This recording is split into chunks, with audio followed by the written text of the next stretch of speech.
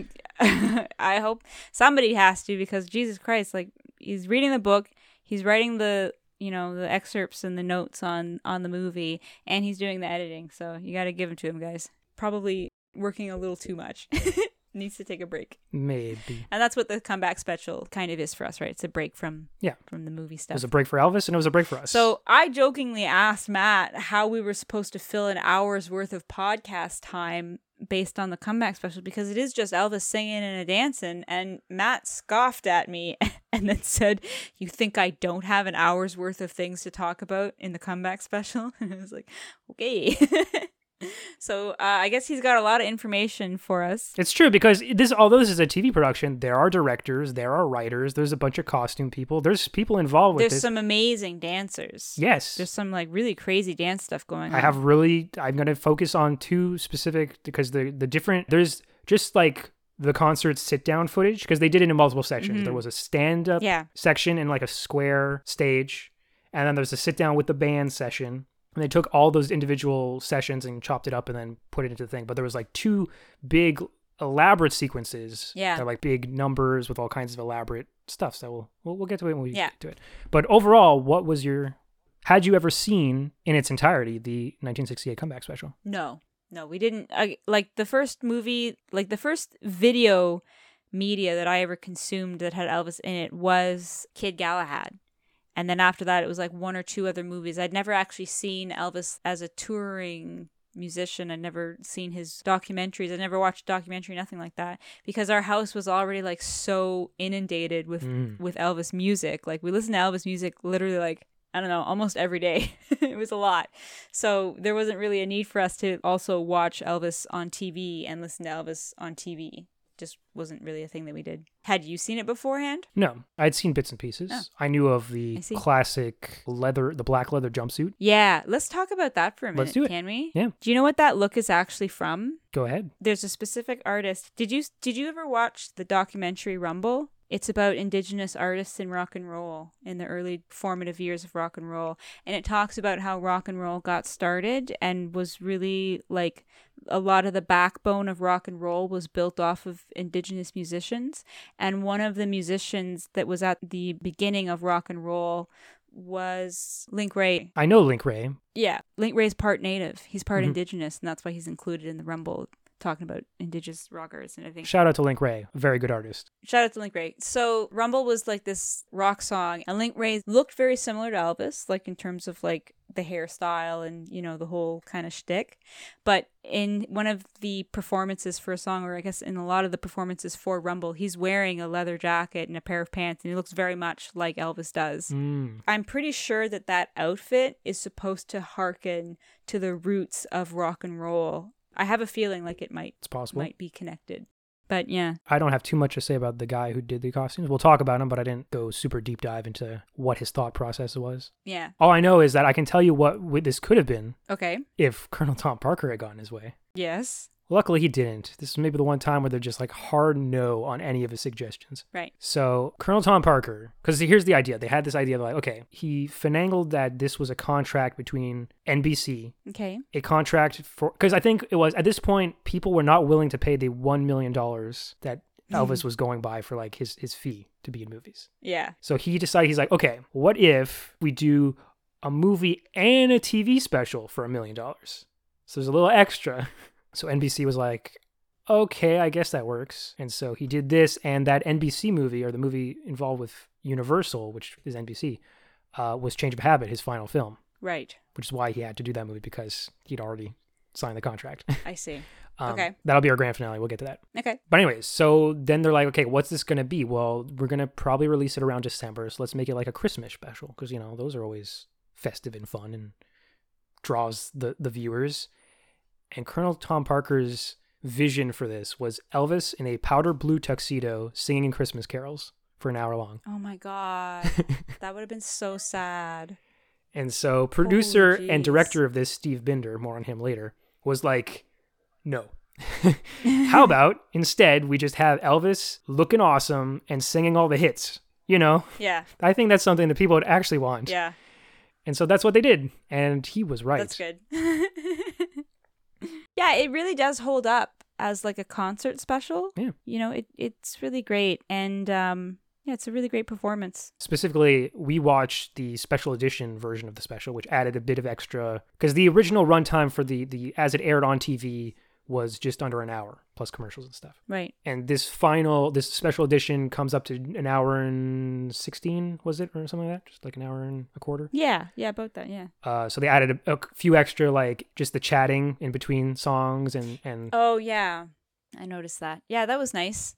It was nice to, you can, it's really nice to see those moments because you can tell that like there was a different relationship between Elvis and the crowd, right? Mm-hmm. It was nice to see.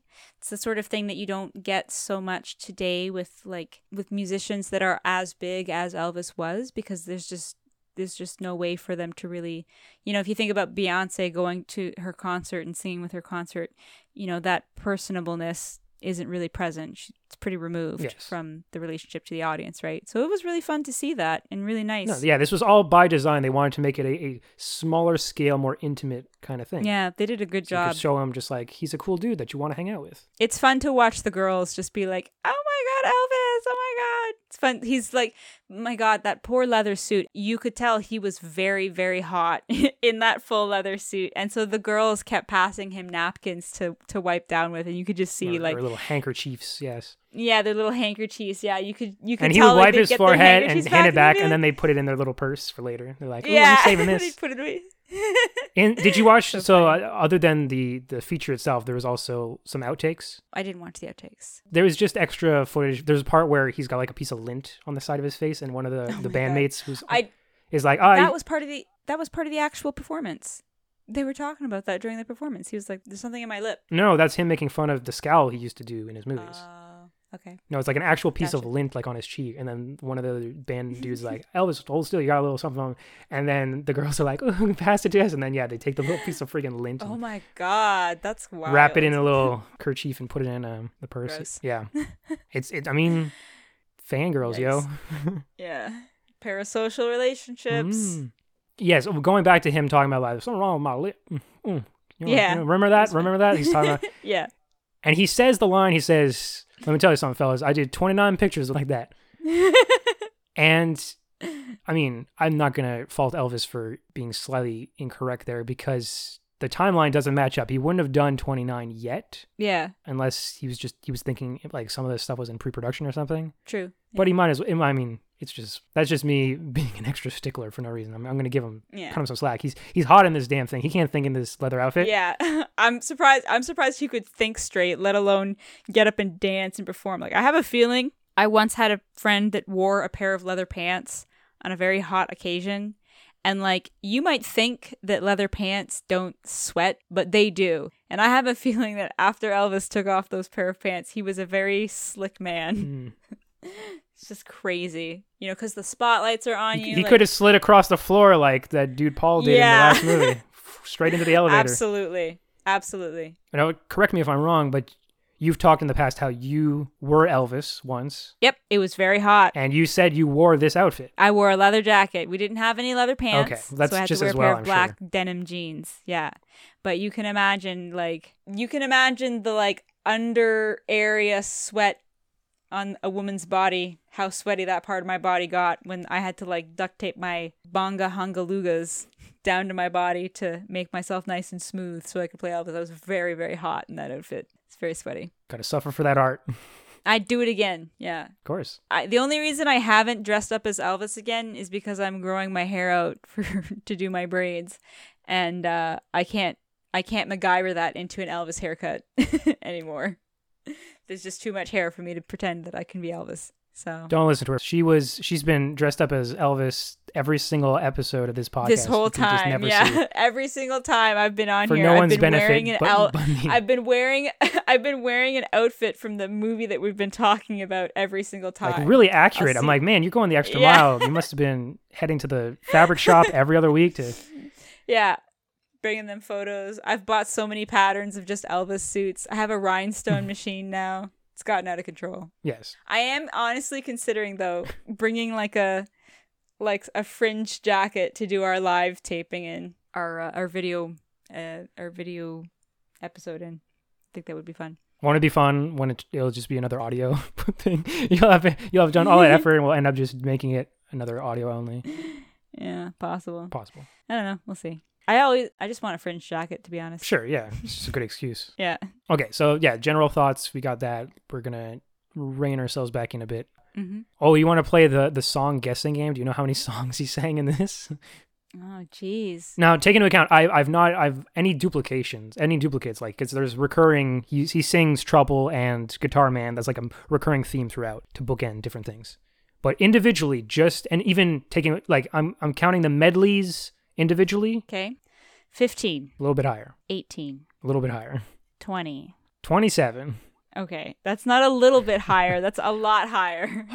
If I say 18 and you're like, okay, twice as high as you just said, that's not a little bit higher. It's fine. Yeah, that's a lot. Yeah. Do you have a favorite number? I really liked. I mean, I liked a lot of them. A lot of them were my favorites. You know, it wasn't my favorite. The one that I want to remark on, just because it surprised me to hear it in there, was frickin' Little Egypt. That is the biggest surprise of all. Little Egypt came on, and I was like, "Are you kidding me?" The Oh my return God. of Little Egypt. Yeah. For those of you who are like just jumping into this series halfway through, It's gonna get stuck in your head all over again. I know. I was just gonna say, like, we first listened to it.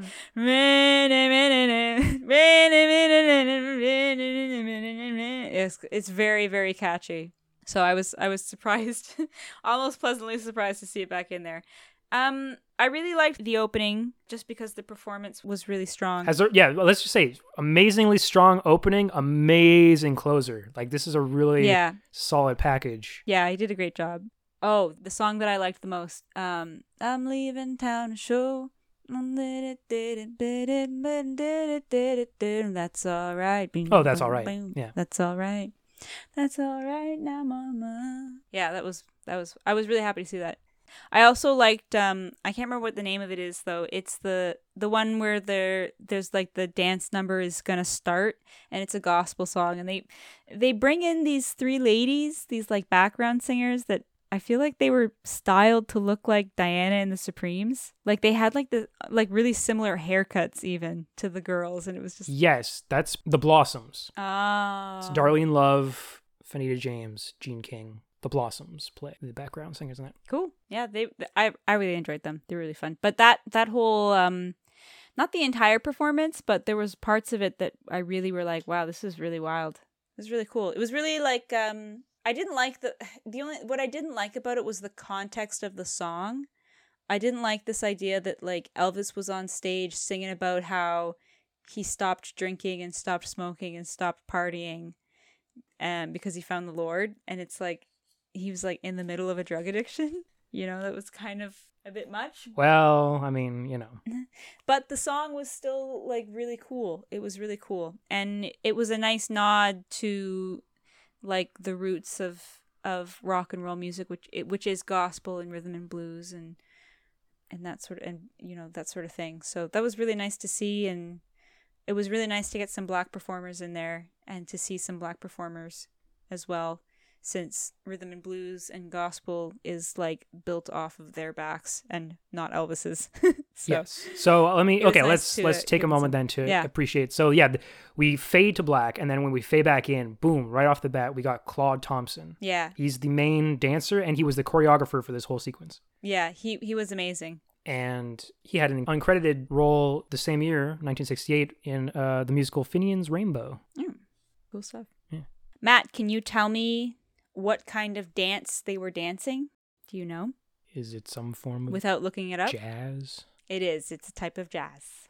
It's a jazz dance. Certainly wasn't go-go, that's for sure. Yeah. No, it definitely wasn't. Look at the go-go. effort and look at the style and the Yeah. grace. It wasn't just like, whoa, Yeah. whoa, let's just flop around. Yeah, there was a couple of scenes where like there was some girls up on stage doing a big jump and a twist and landing on their knees as they did. Yeah. And it was like, you could tell that took some effort, took some serious engagement.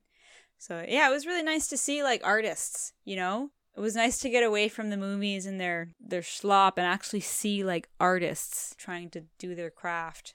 That was nice. And then we'll get to him later, the other main choreographer. So that's the thing, is that there's the two standout sequences of like with like slight narratives. There's the gospel medley. Yeah. And then there's the one later where he visits a bordello, which by the way was cut from the original broadcast. Yeah, I can imagine. Old Singer Sewing Company was like, I don't know about this. So that part Yeah, didn't make it. But not I think the parts around that, Yeah. like when he sings Big Boss Man and stuff, that's all still there. Yeah. And then there's a bunch of dance Yeah, it's pretty crazy. fighting. Yeah. He does some karate. Yeah, a lot of dance fighting. Yeah. So Can we talk about the lighting on this production? sure. I don't know if you've got like anything on a cinematographer or something like that. I because, couldn't. like, No, it wasn't listed. He's not. Yeah, it was fabulous. Like the colors are so vivid and the sets are working so like dynamically. You know, like they're really blocking out shapes really well and making everything a lot of fun, and it was just really nice to see. So my hat's off to the unnamed cinematographer or lighting guy or whoever was in charge, art director. Sure. Well, I'll tell you who I can talk about. Let's talk about these people. Okay. If you're listening to this episode when it drops, it will be December 3rd, and that is the same day that this originally aired back in 1968. And it's also my birthday. Congratulations. Yeah. And so the director of this is Steve Binder. Okay. He was only 31. Like, he was up and coming. This was only the second. Wow. Yeah. He did a good job. Yeah. The same year as this, he had done an earlier TV special for Petula Clark, who we've mentioned a few times. And yeah, they almost co-starred together because she was offered the role in Paradise Wine Style. Yeah. So yeah, it was just called Petula, came out in 1968. And he went on to direct Liza for Liza Minnelli in 1970.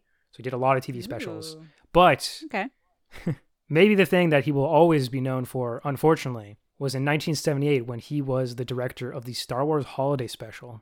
Oh, no. Are you familiar with the Star Wars Holiday Special? I have not seen it, but I've seen little snippets See, of it floating around. for my Bad Movie Club, we watched it in its entirety. This was my first time sitting through the whole thing, start to finish, last December as our like holiday content Right. for Bad Movie Club. And it is really bad. You can, I mean, once I realized or I read that, I was like, okay, that makes sense. Because it is in itself another just like variety show TV thing, but it's just really bad.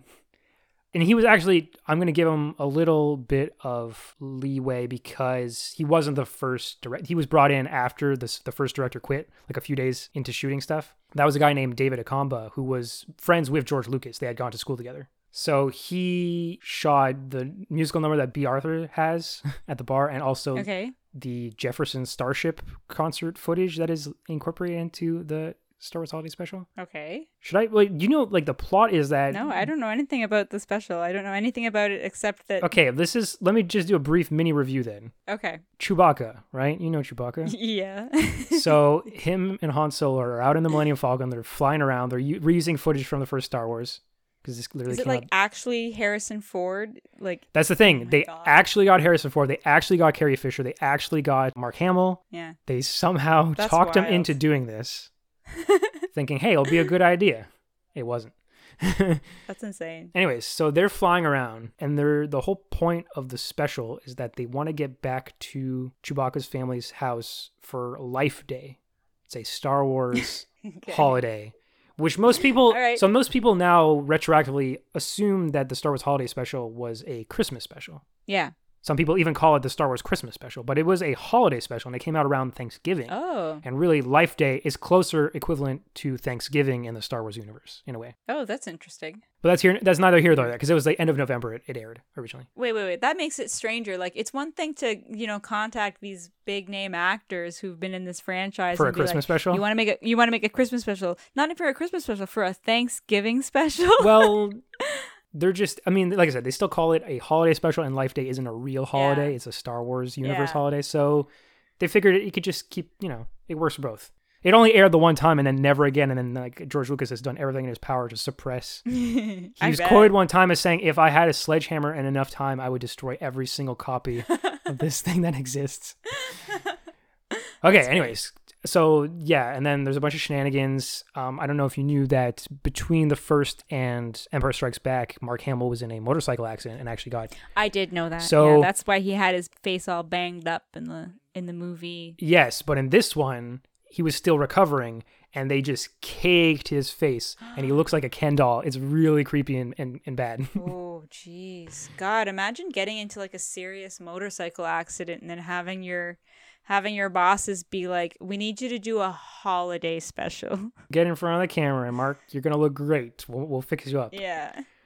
Jesus. He's just got like rosy cheeks. Like, it's really upsetting. Anyways, Steve Binder directed this thing, Right. but we're focusing on the fact that he directed the comeback special, Yeah. which is very good. Yeah. So don't watch the Star Wars Holiday Special unless you have a bunch of drinks and a bunch of friends. Yeah. You can maybe make it through with that, but even then it's tough. Like, Yeah. anyways, let's talk about... Oh, actually, I just remembered that Steve Binder is supposed to appear in a documentary in 2022 about the production of this very special. Ooh. So they're doing like a deep dive into how this all came together, Cool. which at that point will probably render this podcast obsolete because you could just get much more well-told information with visuals and everything. But hey, until then... I'm pretty sure everybody is coming for your tender, soothing voice and charm. Mm-hmm. So we have nothing to worry about. So the writers on this, we got 2 writers. We got Chris Beard and Alan Bly. Nice. Together, they also wrote a 1971 TV movie adaptation of the musical of Lil Abner, Oh. which, if you remember, was relevant to our Kissing Cousins discussion because they pretty much just Yeah. ripped off Lil Abner for the plot of Kissing Cousins and the whole Hillbillies Right. and stuff. That's right. Yeah. But speaking of actual and also other actual Christmas shows, they wrote the same year, 1971, the Andy Williams Christmas show.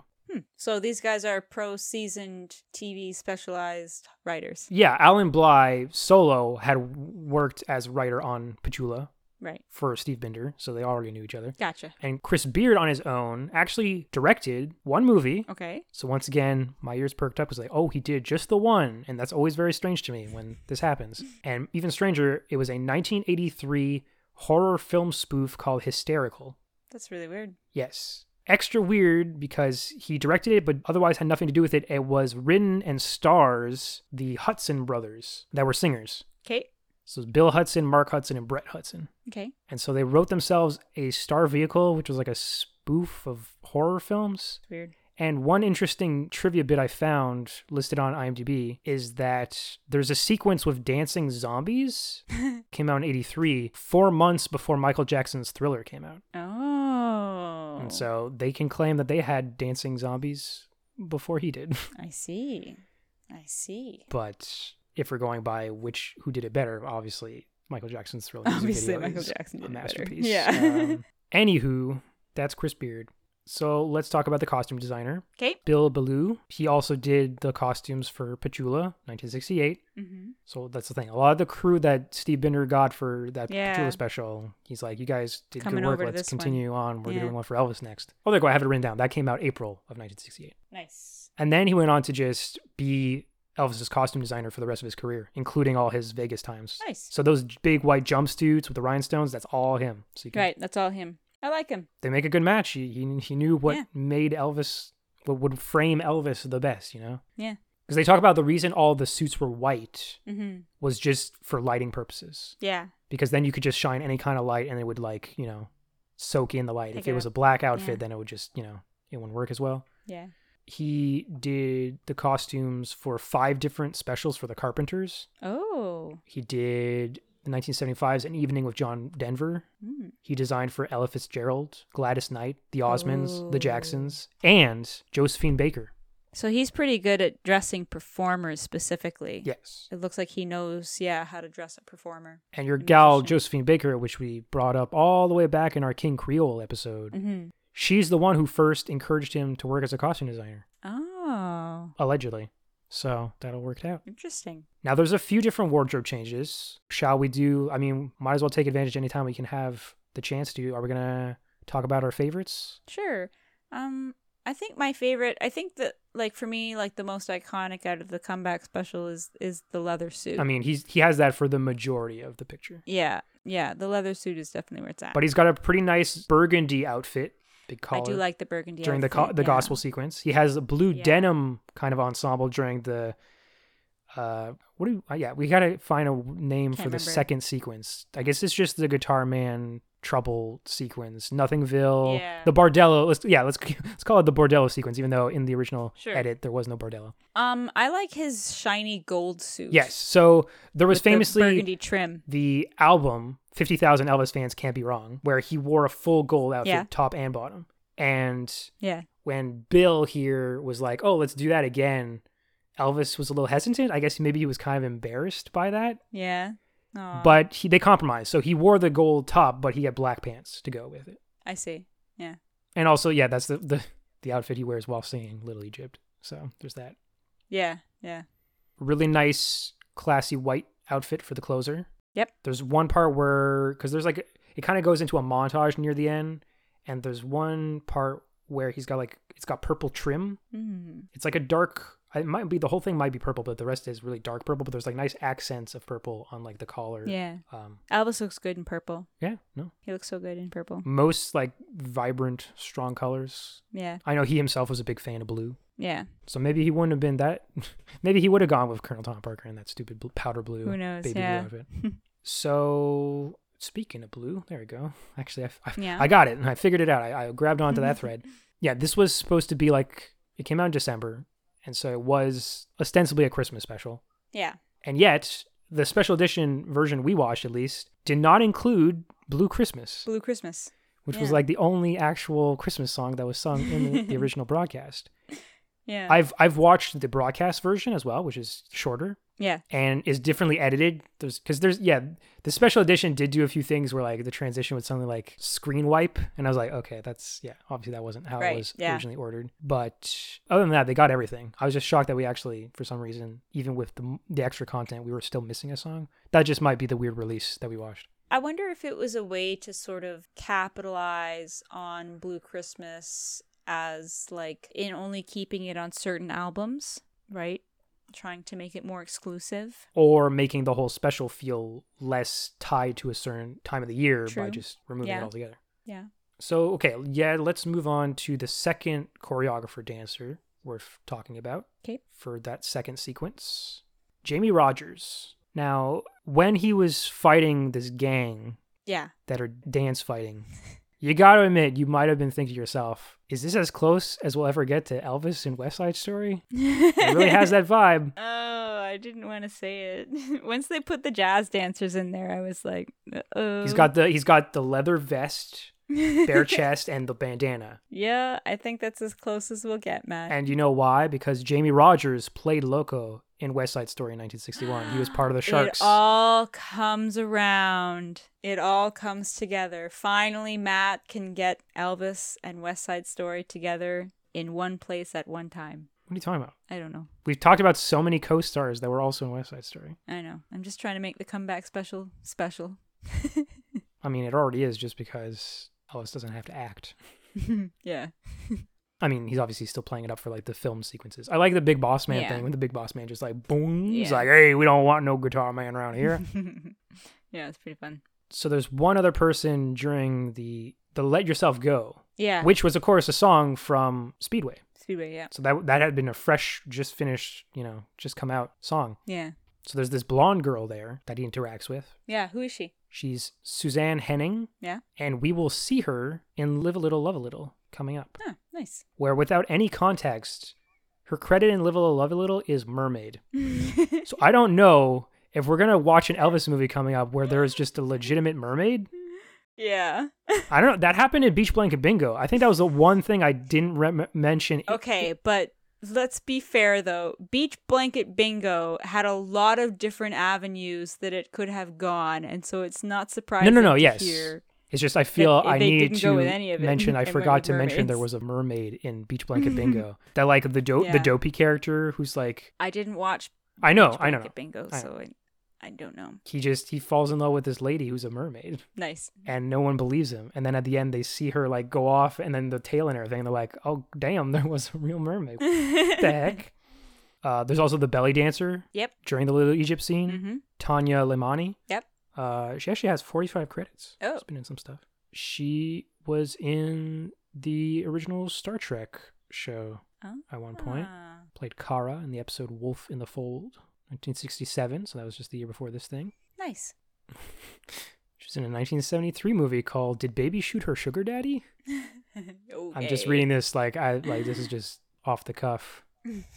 I will refrain from saying any more of her things, cause Oh, are they sad? no, Are they Di- trashy? don't press me. Just saying, I'm being nice for once. Oh, are they about Nishnab people? Does she play cowboy movies?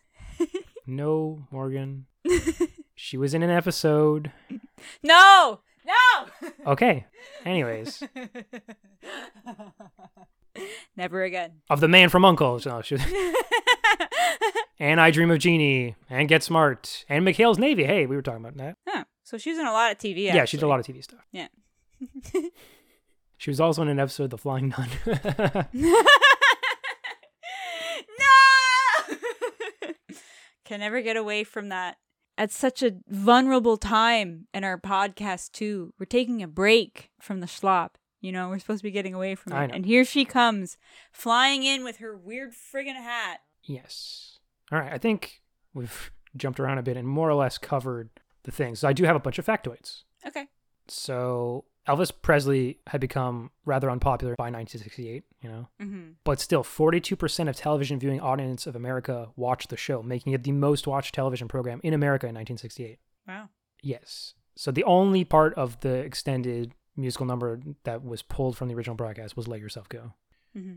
And that one's, it's so wild. It's very pink. Yeah, it was. It was very pink. I was going to say very that. And her hyperly outfit. edited. Yeah. A lot of strange camera angles, a lot of like strange shots. Yeah, they rebroadcasted the special in 69, but they replaced the Blue Christmas number with Tiger Man. Oh, I see. So, I didn't like that one as much. no, the song didn't really, ring a bell. Yeah, it wasn't great. Okay, so let's get to the big closing Okay. of the thing. One of my favorite Presley performances, honestly. Yeah. If I Can Dream. Have you seen any other clips from the other documentaries that we're going to watch? No. Because there's one performance that I can think of that might outdo this one. I meant, sorry, let me just say, for this. Yeah, I think for sure. So originally it was supposed to be a spoken word piece. He was going to Oh. because of course, Martin Luther King had just been assassinated recently, Right. and Robert Kennedy had also just been shot Mm-hmm. not too long. And so shit was bad, and especially shit was bad in the South. Yeah, it wasn't great in the South. In Elvis's beloved Memphis. So he was like, geez, And then for the show's closer, Binder decided to replace the spoken statement with a song. He instructed Goldenberg. Oh yeah, I guess we could have mentioned that Bill Goldenberg did all the musical arrangements and. Mm-hmm. Did a great job. Yeah, no, he instructed Goldenberg and lyricist Walter Earl Brown to write a song that reflected Presley and his beliefs. And that very same night, Brown sat down and wrote If I Can Dream. Wow. And he sent it to Colonel Tom Parker, Oh no. who still thought that the show should end with I'll Be Home for Christmas. Oh boy. So he was going to... Glad. Yeah, I know. So once again, they just bypassed Parker and they just gave the song to Elvis himself. And Elvis was like, yo, this slaps. And then he was like, I'm going to sing this. Nice. So... Yeah, I'm glad that happened. I'm glad that that's how it all came out. This is the best version that this could have been. Yeah, for sure. All the alternatives would have been bad, and they were all rejected, and they were all mostly Tom Parker's ideas. All things considering, especially how close Tom Parker was as a manager to begin with, right? He was still really holding on to a lot of the reins. I'm glad to hear that in this production, his power was not there. Yeah. Because there's an alternate timeline where they go with this super sappy Christmas powder blue version. It bombs. And then and he just does 20 more movies and it never ends. Oh my God. Yeah, it'd be really bad. Before they go into the gospel, I'm just going to jump to just things as they pop into my head. But before they go into the gospel number, the medley, he talks about modern rock and roll, how it's progressed and stuff. Yeah, and how it's changing. And he talks about the Beatles. He says he likes the Beatles, which is nice. Yeah. Yeah, I just like all the casual talk and stuff is fun. Yeah, it was nice to see it, right? It's nice to see him. You can tell he's tired. You can tell he's kind of worn thin maybe a little bit.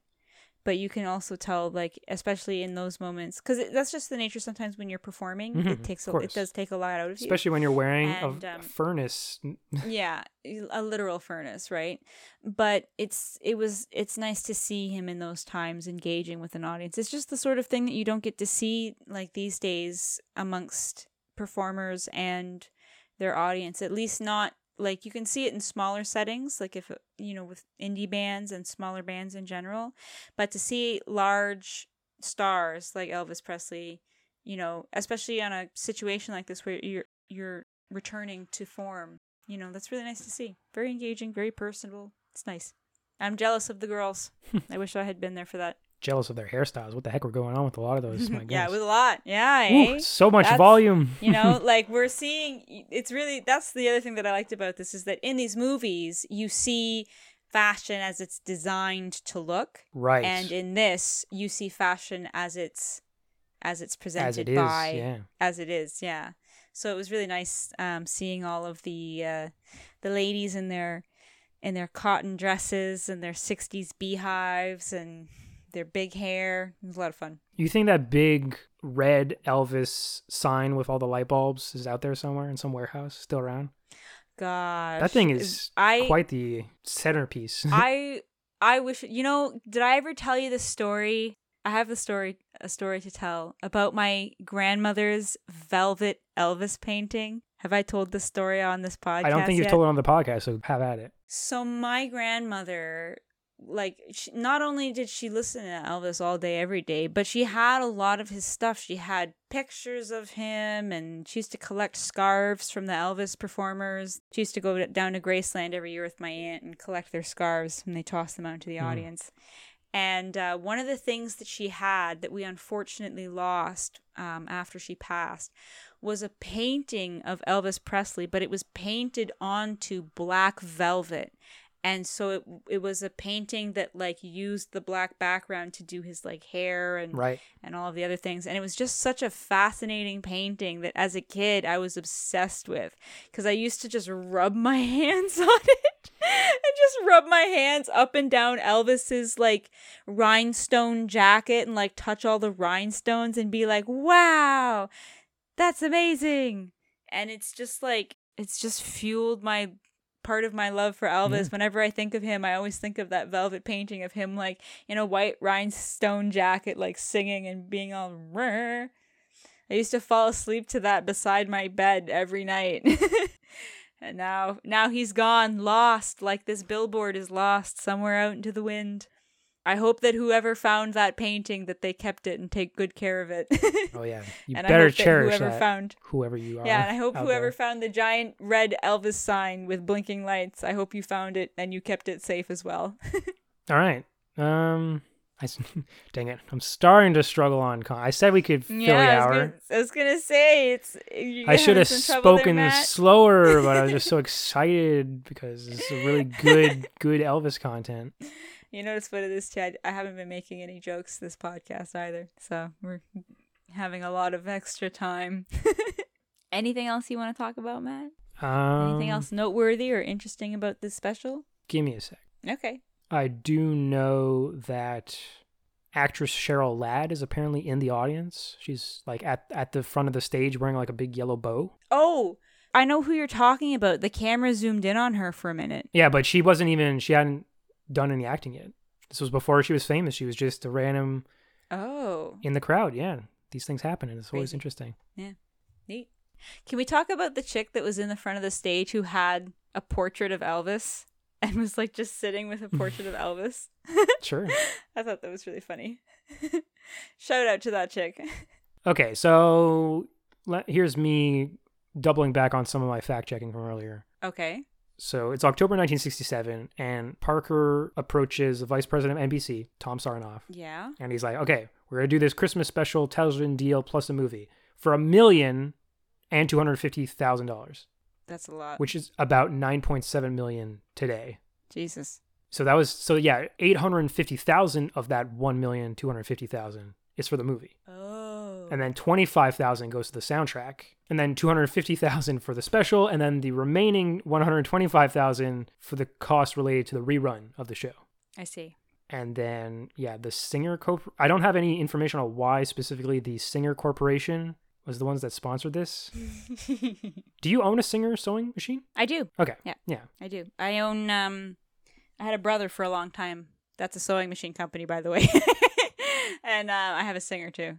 And then I got rid of my brother. And somebody sold me their Singer for a rock bottom price. Special shout out to Doreen, a former employee of Fabricland, who sold me a sewing machine for 60 big cojones. Nice. Thank you very much. A steal. It is by your good graces that I remain in the company of a sewing machine to this day. A reliable machine. Yeah, pretty reliable. There's a reason Singer's they're like pretty the reliable. top They're- brand. They're not the top brand. Oh. They're the most recognized brand because they are the most user-friendly and approachable. They're pretty cheaply made. So a Singer sewing, they used to be made a lot better. They used to be the gold standard. And then, the 90s happened. So in 1968, maybe they were the top brand. Yeah, in 1968, they were probably one of the better quality ones. But yeah, now today, you buy a Singer for somebody who's just about to start sewing. You get them a Singer because it's the easiest one to use. It's the most bang for your buck. And it's only like after they've been sewing for like, maybe 5-10 years that they'll probably buy themselves their own nice sewing machine. Yeah. Yeah. So yeah, it says Presley's initial reaction to the special was negative, but then again, he was probably hearing what Tom Parker's vision of it was. There's a line here that just straight up says he had no interest in Parker's opinion on the project. Nice. And they mention, yeah, so the producer of this was Bob Finkel, and he's the one who's then like, I'm going to get you Steve Binder. He just did this thing with Petula Clark, and it all came together. I should mention, if people are big fans of this, in 2018, the 50th anniversary of the special, they put out this super deluxe edition, which is like a 5 CD set with all the music, and then a 2 Blu-ray disc included that has the original as it was broadcast version, except they reinstated the bordello. So I think there isn't like a pure original broadcast version, which doesn't have that, Right. but closer to what it is than the special edition we watched, closer to like 57 minutes. And it also includes the uncut raw footage of the entirety of the sit-down portions and the stand-up portions, like just the separate elements, just unedited, just in their pure forms, which is pretty cool. Gotcha. Yeah, nice. Super pricey, but maybe down the line one day get my hands on that. Maybe the sort of thing to ask for a Christmas present. Oh, it's coming up. Right?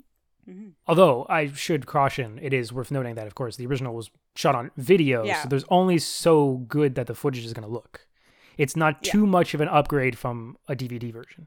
So don't be expecting like 4K, you can watch Elvis's pores and everything, you weirdos, because no, that's not what you're going to get. Passed. Yeah. Would you watch this special again?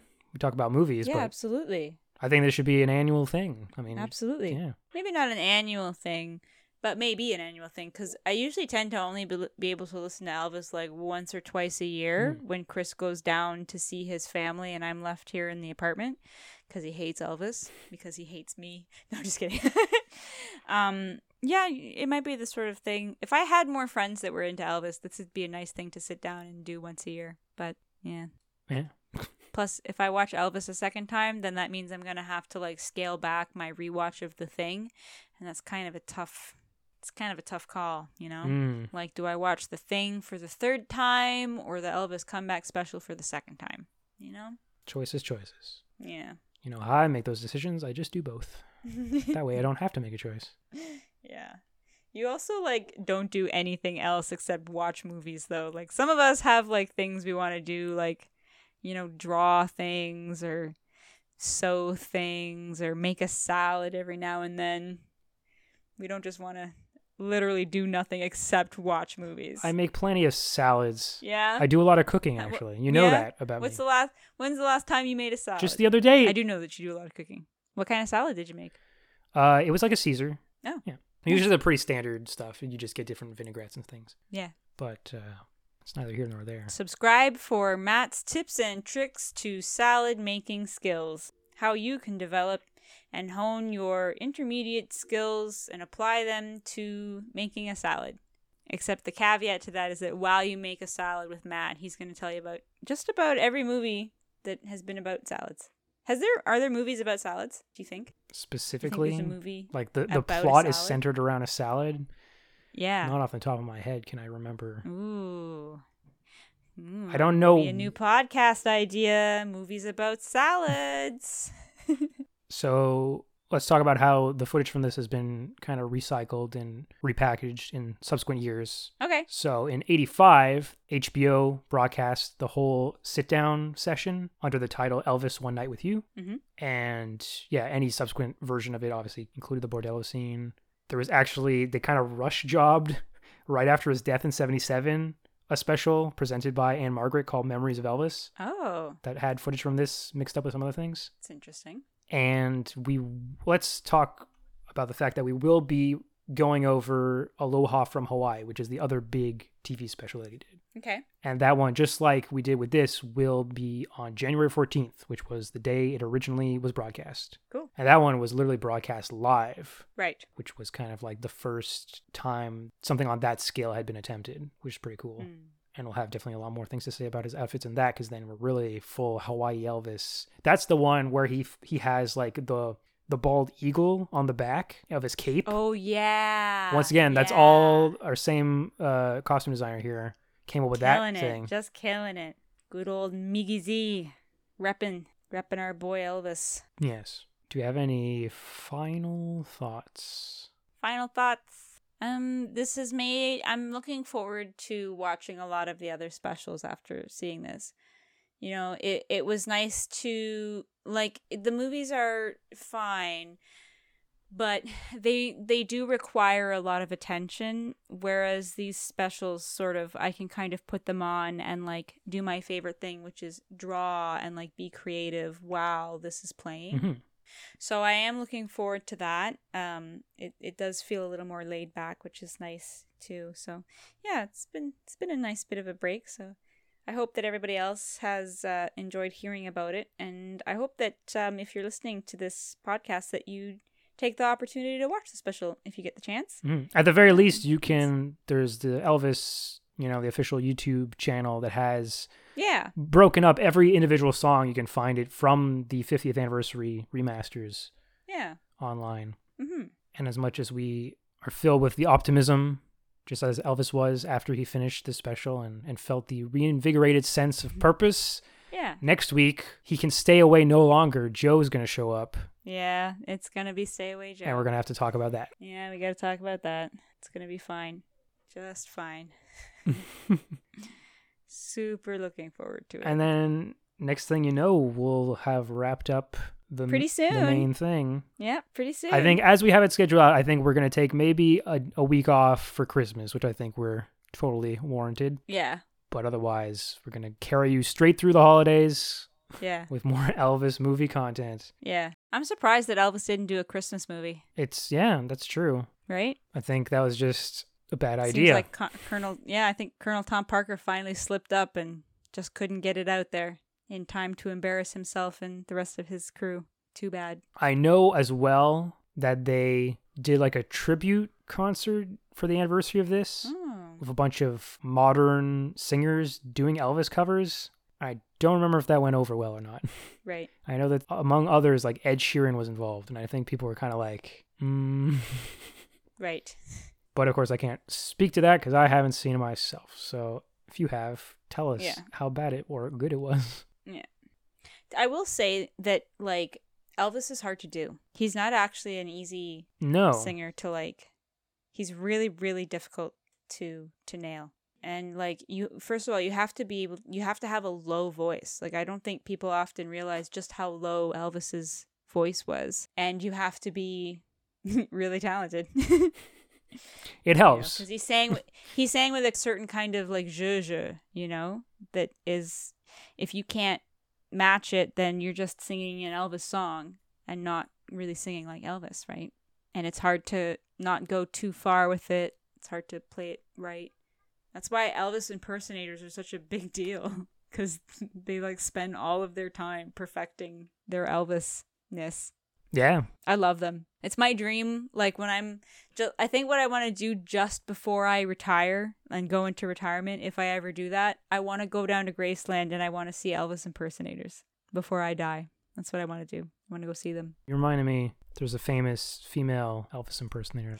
Is there? Yeah, there's a singer named Lee Crow. That is a cool fucking name. Who went by Elvis herselvis. That's funny. Yeah, I love that. I think that's my fetish. I think that's actually what I might be into. Acts and performs regularly, including performing with the all-female rockabilly band called the Mighty Slim Pickens. Ooh. Yeah. Her uncanny portrayal has made her a popular entertainer in queer clubs and alternative cabaret circuit in America. Ah, see, that's why I'm into it. According to Crow, Elvis Presley occupies an important place among lesbian icons. I'm not surprised to hear that. Straight men are very intimidated by a woman impersonating Elvis. It is one of the last bastions of masculinity, the right to do Elvis. I personally think he was very queeny in the 1950s. He wore makeup and pink on stage, which was unheard of behavior for a straight man. Yeah. It's it's kind of funny that, like, I don't know, that's an interesting concept, because, like, at the time that I impersonated Elvis, I was just coming out to friends and family as being gay. So that's really interesting. There is something to it then. There. Yeah. I have noticed that he's, like, really prevalent in the LGBTQ plus community. Like, a lot of the artists that I see that I follow online that are from the same community as me, like, we all have a special penchant for Elvis Presley. What it is. So that's about it. Or say I like the idea. I mean, it kind of came through where there was an idea of kind of going through his career in this show. So especially that intro with like the backdrop of all those silhouetted figures with the guitars Yeah. is very Jailhouse Harkening Rock. back to Jailhouse Rock, yeah. And that song does get sung. I like the medley of, they do a medley of Heartbreak Hotel, Hound Dog, All Shook Up, Mm-hmm. which is all one after the other. And he really just goes for it. Yeah. And we even get Love Me Tender, the very first Yep. Elvis movie. So I know, yeah. I saw that in there, yeah. it's a fun one. So without further ado, thank you for joining us as we kind of meandered a bit, but sometimes that just be the way it is at Elvis Has Left the Movies. Yeah. Take a walk down the path of Elvis's life. See where it takes you. We're just a tour guide. Exactly. Yeah. So as always, Thank you. you. Thank you very much.